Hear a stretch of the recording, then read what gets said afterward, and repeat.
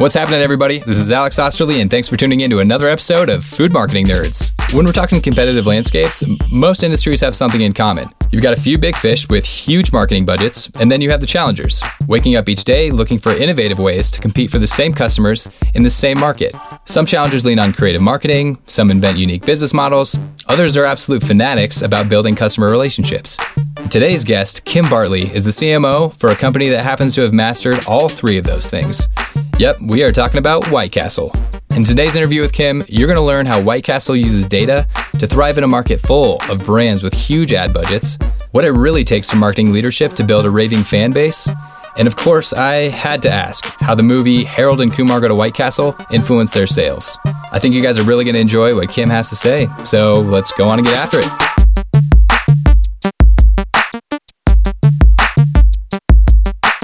Welcome to the Food Marketing Nerds Podcast, where we talk marketing, branding, and social media with the smartest minds in the business. Here's your host, Alex Osterly.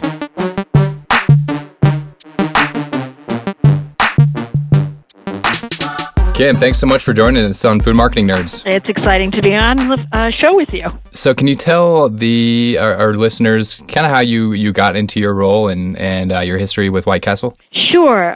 The Cliff Notes version of it would be I went to an undergraduate school that had a major in communications, and I did a couple of internships, one that ended up in an ad agency, and as they say, the rest is history.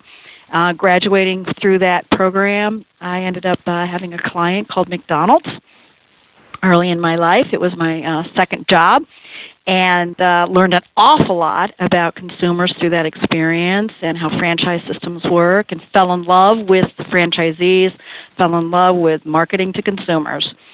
And then moved around various restaurant chains, including some entrepreneurships here in Columbus, Ohio, as well as working with Rax Restaurants, which is no longer around. And I worked with General Mills restaurants, including Olive Garden, which you're all familiar with, I'm sure. So then I ended up here at White Castle. Very nice. And so White Castle doesn't have the same franchise model as McDonald's, does it? No, we do not franchise, which is there's a big difference between franchising systems and publicly held companies, which General Mills was when they had their restaurant group, which is Darden now. And so I had a lot of experience with an exposure to both those types of systems. And then coming over to White Castle, we are family-owned. 95 years old this year, and very different environment because we do not franchise and are family owned, which is part of what makes it special and why I've been here 27 years. And I think it speaks highly of White Castle that you guys are in a really competitive industry with some massive players, like you've got the McDonald's and the Burger Kings of the world who just have an endless budget, it seems like. How do you compete aside from having just a different voice? Well, we work very hard at looking at our competition through the lens of not trying to imitate them and looking at who our customer is and then trying to say, can we outsmart them? We're small but mighty. And I think that it's the approach that we take that we're trying to be different. We're trying to be true to our brand and not get distracted by the shiny objects. We work very hard at trying to see what can we do differently and in a way that is unique for us and branded for us that still stays on top of the trends. And if there are occasions when we just can't do it, then we just say no. We can't be that and stay true to it. We have our own, we have our visions and our values and our campaign themes that we work around, but we really spend a lot of time saying what's true and what's core to us, and how do we maximize that, and so that the competition has barriers to it. We can't create barriers to everything, but as much as we can, we try to be first, and we try to be very different in order to create that success for us. Speaking of which, and kind of targeting a younger demographic, you guys recently launched a video series called For the Love of the Slider. So what was the strategy behind that? Or can you just give our audience a little bit of insight into the strategy and just the overall premise of that series? Sure. Wow. So some of the insights around our customers are that if you go online, you see a lot of our customers that create their own White Castle sliders. And we've had a lot of customers give us suggestions on new products.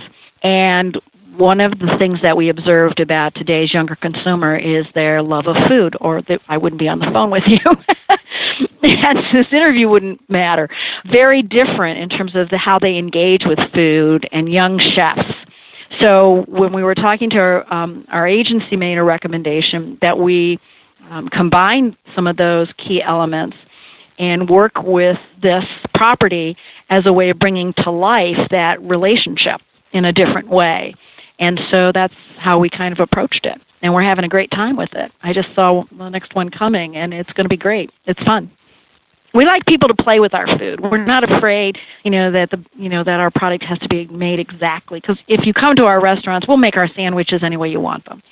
I mean, if you want to combine different products, if you want to, all of our products are sold all day, 24 hours. I mean, we're here to serve the customer, and so we figured some of our customers are chefs.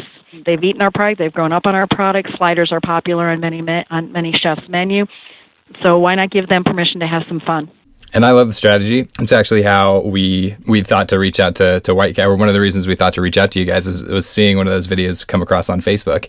Is there a way that you measure the effectiveness or gauge the results on that, aside from engagement and view count? We will use the standard measures of social media, but more importantly, our goal was to communicate the part of the brand is about having fun and playing with the food and really engage with food. That was more of the message, that chefs can enjoy our product, and so can you, and you don't have to be a chef, but do it in a fun way. Our customers historically, play with our food. I mean, there's stories. When I joined White Castle, one of the things you learn very quickly coming to our brand is customers always have stories about a visit to a White Castle in their youth and how they grew up with the brand. And we know that as a late night brand, a lot of that activity happened in the early morning hours. But it was fun. It was people just enjoying being out with friends and family, and our team members in our castles do a phenomenal job of engaging with customers in that fun way. And one of those fun ways was somebody who worked with us and one of our business partners when he was a youth. He had what he called pickle races, and they would see whether or not if they threw a pickle on a window, how fast it would fall down the window. Not exactly something we are encouraging, and I probably shouldn't share that story, but the point is we allow our people to play with their food. We have a turkey stuffing recipe that we come out with every year that's, which is people playing with, the hamburgers and making new recipes. We have a recipe contest that goes with it, and it's a fun food. It fits into your life the way you want it to, and that's what part of our life is. Chefs having fun with it as well. And there are certain measures that won't come through in the standard way. I'll be evaluated, and the program will be tested, and we'll check an ROI. But what makes us special as a brand is what I'll be looking for, and that is those relationship building opportunities. And I think it speaks a lot to the brand again about the fact that you place so much value on those relationships and the opportunities to further and build those relationships with your existing customers and find more cravers out there. So I've seen on Facebook, I see you guys have this new Tangy Bistro slider that's kind of tying in with Thanksgiving and the holidays. When you are launching a new product, just in general, how are you going about getting the word out there to make sure it's a successful launch? Well, we use traditional media to broaden its reach as a way of competing. But obviously, more and more of our dollars are going into digital and social communications. And then we look at at the restaurant level, standard communications pieces. So it's not an unusual way to go about it. I think what we try to do is look at the products as a way of having a life of their own and creating buzz around the actual product. So, for instance, there's a lot of right now attention being given to the sides because the sides are different. You've got our the green bean casserole version, White Castle, a la White Castle, and you've got the sweet potato casserole a la White Castle. We try to get creative around what are the things that people will talk about because we're just putting a spin on it because the environment's going to be in a restaurant. And so we try to have fun as a way to create that word of mouth. We're comfortable with the fact not everybody's going to like everything that we do, but we enjoy the fact that customers talk about us. And then in that talk, in that social media conversation, we can get the insights. I take all of on our website, anyone who wants to talk about new products at White Castle, likes, dislikes, improvements, disappointments because we take something off that's an LTO, come to me. And then that's another example of how I can have fun with them and engage with them and learn from them, and commiserate with them when something I personally love comes off the menu. So right now, last year when we introduced the turkey sliders, we had one with cranberry sauce on it. So I'm getting customers now saying, I was looking forward to the turkey slider with the cranberry sauce. Where is it? And I said, I too wanted that on the menu, but it wasn't the most popular item. And, and I do have a responsibility to the financials of the company. So it's fun, and I tell them, tell all your friends and I'll bring it back. So as CMO, you're personally fielding and responding to the people's inquiries and suggestions about the menu? Yes. Wow. Yes, I had a personal frustration with websites that I could never find someone to talk to, and it was always going to a blank place. So when we redesigned our website a few years ago, we said that if you have an inquiry and here's what it's about, let this person know. And we call Let's Talk. It's called Let's Talk Cravers. And depending on what it is you want to talk about, if you want to talk about a new site in real estate, you want to talk about products, you want to talk about your likes or dislikes of our advertising, you want to talk about community relationships, all of that goes directly to someone responsible for it here in our home office. And we are obligated to respond to you within 24 hours, and from a work week standpoint. So, and that's great fun for me. And again, I get great suggestions and great time for me to interact with people. And just looking at, that's incredible customer service and a really high standard to set. And it's just looking through your Facebook and seeing all these different delicious looking menu items. I'm just curious, how come you guys haven't expanded outside of the Midwest? Well, we are in Las Vegas. I have to say that. We have a licensee in Las Vegas, so which creates a lot of buzz for the brand. Expansion for us, because we're family-owned and operated, and we don't franchise, means that we are careful. And then I would also say that you crave something you can't get. So the careful assessment on how to expand is what we're working on right now, is how do you carefully assess, not becoming the brand on every street corner, but adding value to not just the brand, but obviously the revenue contribution to the company. The investment that a company has to put into a new site is huge. A lot of consumers don't understand the cost of opening up, both from a real estate standpoint and a building standpoint. And so looking at that ROI becomes a critical part of the conversation. We're not opposed to expanding, but we're very careful about it because it's a family business, and we're not a franchise system, and we're not a publicly held. So where that cash flow comes in order to fund it becomes important to evaluate. And we also have our retail brand to consider along with that, and we're going to be having some fun with that over the next year and beyond, because you'll start to see some new products coming from our retail brand as well to kind of let everybody know that there's lots of great flavors coming out of White Castle. Well, that's really exciting, and that is another area of interest that I had, just out of curiosity, how the retail brand plays into the larger White Castle brand at large. It seems that your distribution for that is enormous. It's almost every store that I've been to over the past few weeks, it seems like. Yeah, we have a 95% plus distribution around all the grocery stores in the country. And it's our hamburgers and our cheeseburgers and our jalapeno cheeseburgers in various sizes of configurations of packaging, depending on what you want to buy. And it's 30 years old, and it starts, as everything does at White Castle, customer suggestions. A lot of customers were ordering a lot of large volumes of hamburgers to take out west where we didn't have restaurants. And our former president and CEO, who just retired, said, you know what? That sounds like a business opportunity. And it was, and it is, and as they say, the rest is history. We are excited about that opportunity and continue to focus on it, and want to bring more of it that's in our castles out to the consumers that are out there. So you'll see some more stuff happening there. That's exciting, and I'm sure we'll see some more promotions around that in the future.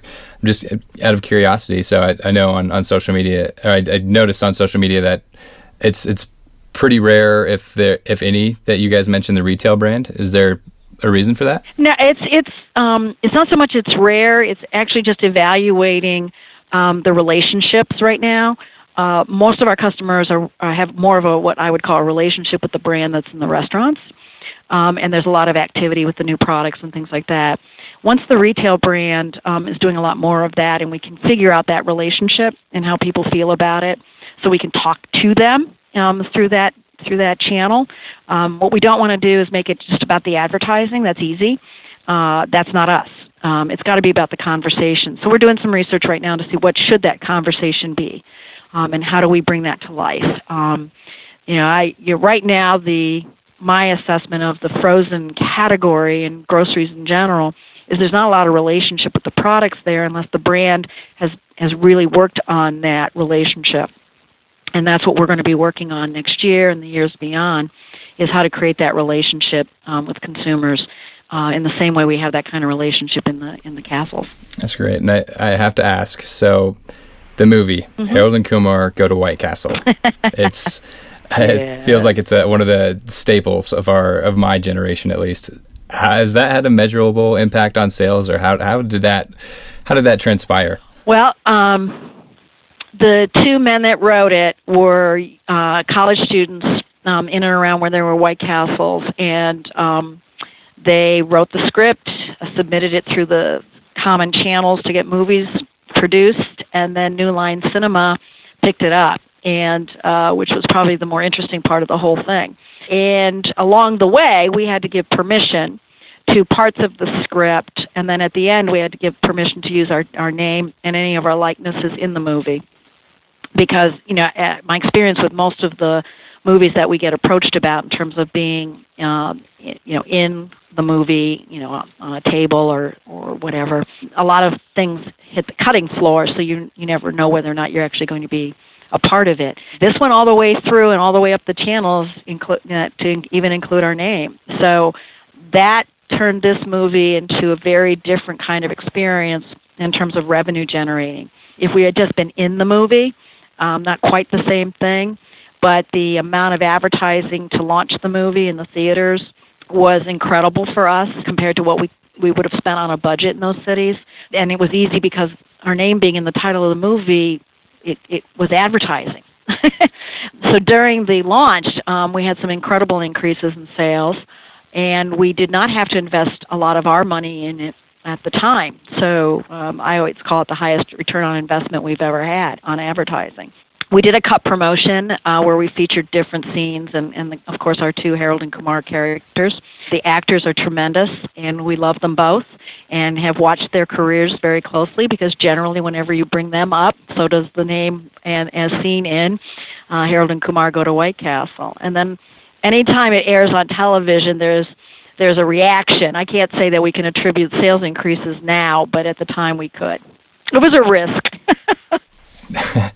I mean, it's probably the best form of native advertising that I could ever think of. Yeah, I mean, it was very tied to a particular generation and of viewers of pictures. I think the challenge as a brand, because we crossed so many generations, we did have to field some comments from older customers who were a little surprised at the movie and how White Castle was in the movie, and so we did have to field some of that. But if I could get to someone in advance who was over the age of 65, I suggested that maybe it wasn't their kind of movie. So trying to avoid having to respond to that. But in general, we've been very happy with the outcome of the relationship with the actors in the movie. Is that free White Castle for life?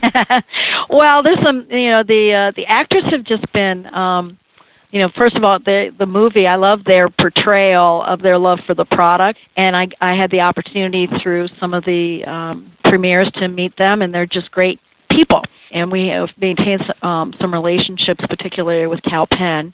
Again, I think that for us, the movie was more than just about advertising. It's a love affair for the product, and I can't tell you if you're looking at our Facebook page or you're looking at Twitter, how many of our customers are out there making their own Sarah and Jane go to a White Castle trip, and it's its own language with our customers, and that's not a surprise to me because so many people care.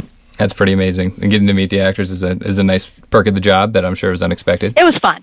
You're right. I didn't expect it. We had served, it was in Austin, and I'd served 10,000 hamburgers for the Austin premiere. It was hot, and being in Texas, I think it was like about 100 degrees outside, but we had a good time. Now, as a marketer and having seen all these different initiatives and worked with so many different agencies, I'm just curious, is there something in particular that you know now about your current role in the industry that you wish you'd known when you started your current position? I think the most important thing that I have learned over time that I encourage in my students, because since I teach, I have time to reflect.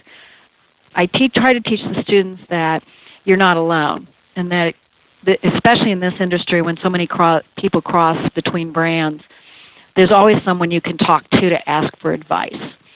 And to stand alone and kind of talk to yourself as a person who represents branding of restaurants, that's probably the biggest mistake you can make, instead of looking around and getting some help. There's always someone out there in this industry willing to help. That is good advice, and it's unique to what most of what our guests have said, so that's great advice. And if I was to ask you more advice, we asked these same questions these last couple questions to all of our guests. If I was looking to be more productive and I had you as a mentor, how do you go about being more productive and staying on top of what you do? Or what could our listeners do to be more productive, I guess? I generally give the advice with regard to don't try to do everything.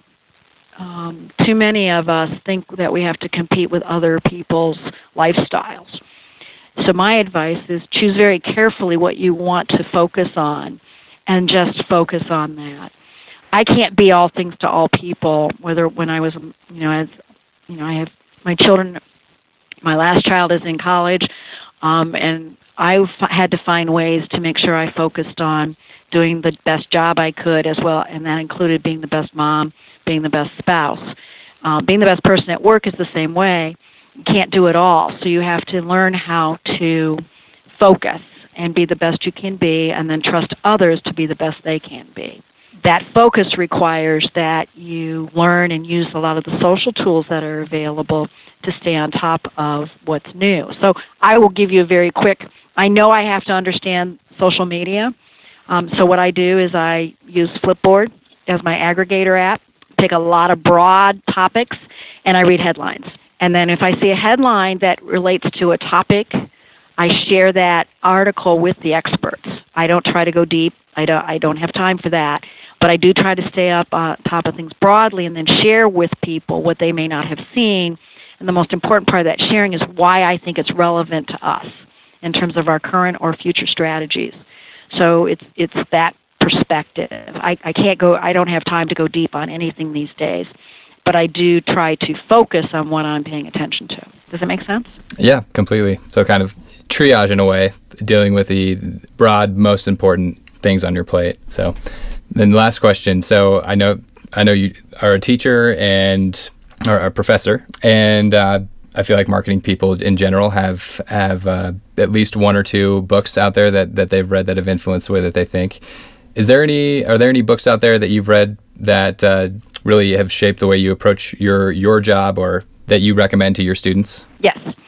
From a marketing perspective, I think the book that probably transitioned me to a level of understanding how to compete is Blue Ocean Strategy. And there's several articles out there from Harvard Business Review as well. And they've updated it with some additional how to look at it, again, for people as well. But it's a very simple strategy in terms of how to think, and so it's easy to communicate. And that is, if everybody else is fighting for the same thing, and let's just take breakfast sales as an example, then that's the red ocean. That's where everybody gets bloody over there. So you want to look at the blue ocean. Where is everybody not playing that you can kind of swim around and enjoy and relax and be there and have some fun with the waves? So there's more to it than that, but that strategy, very simplified, is when we get to a discussion, I look through that lens and say, are we playing in the blue ocean or are we playing in the red ocean? Because the red ocean as a small brand is very, very bloody if we try to go there. And that from a small brand standpoint, it's a great book. And I think that speaks a lot to your leadership, too, that you are practicing what you preach and really leveraging the principles in that book as a brand, and it's clearly paying off for White Castle. So far, so good. So if someone's interested to learn more about White Castle who doesn't already know all about you guys, where's a good place for them to go find out more about your upcoming product launches and new LTOs? Our website has everything on it, at whitecastle.com.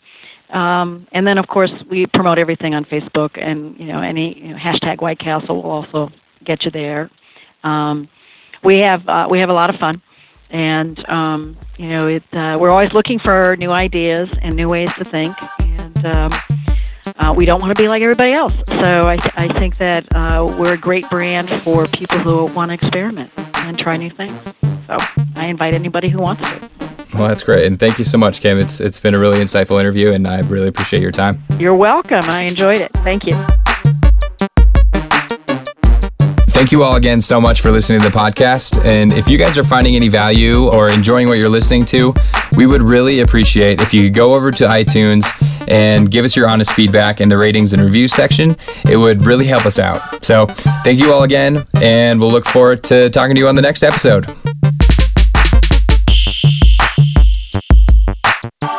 Thanks for listening to the Food Marketing Nerds podcast. For interview transcripts or to download your free social media ebook, check out foodmarketingnerds.com.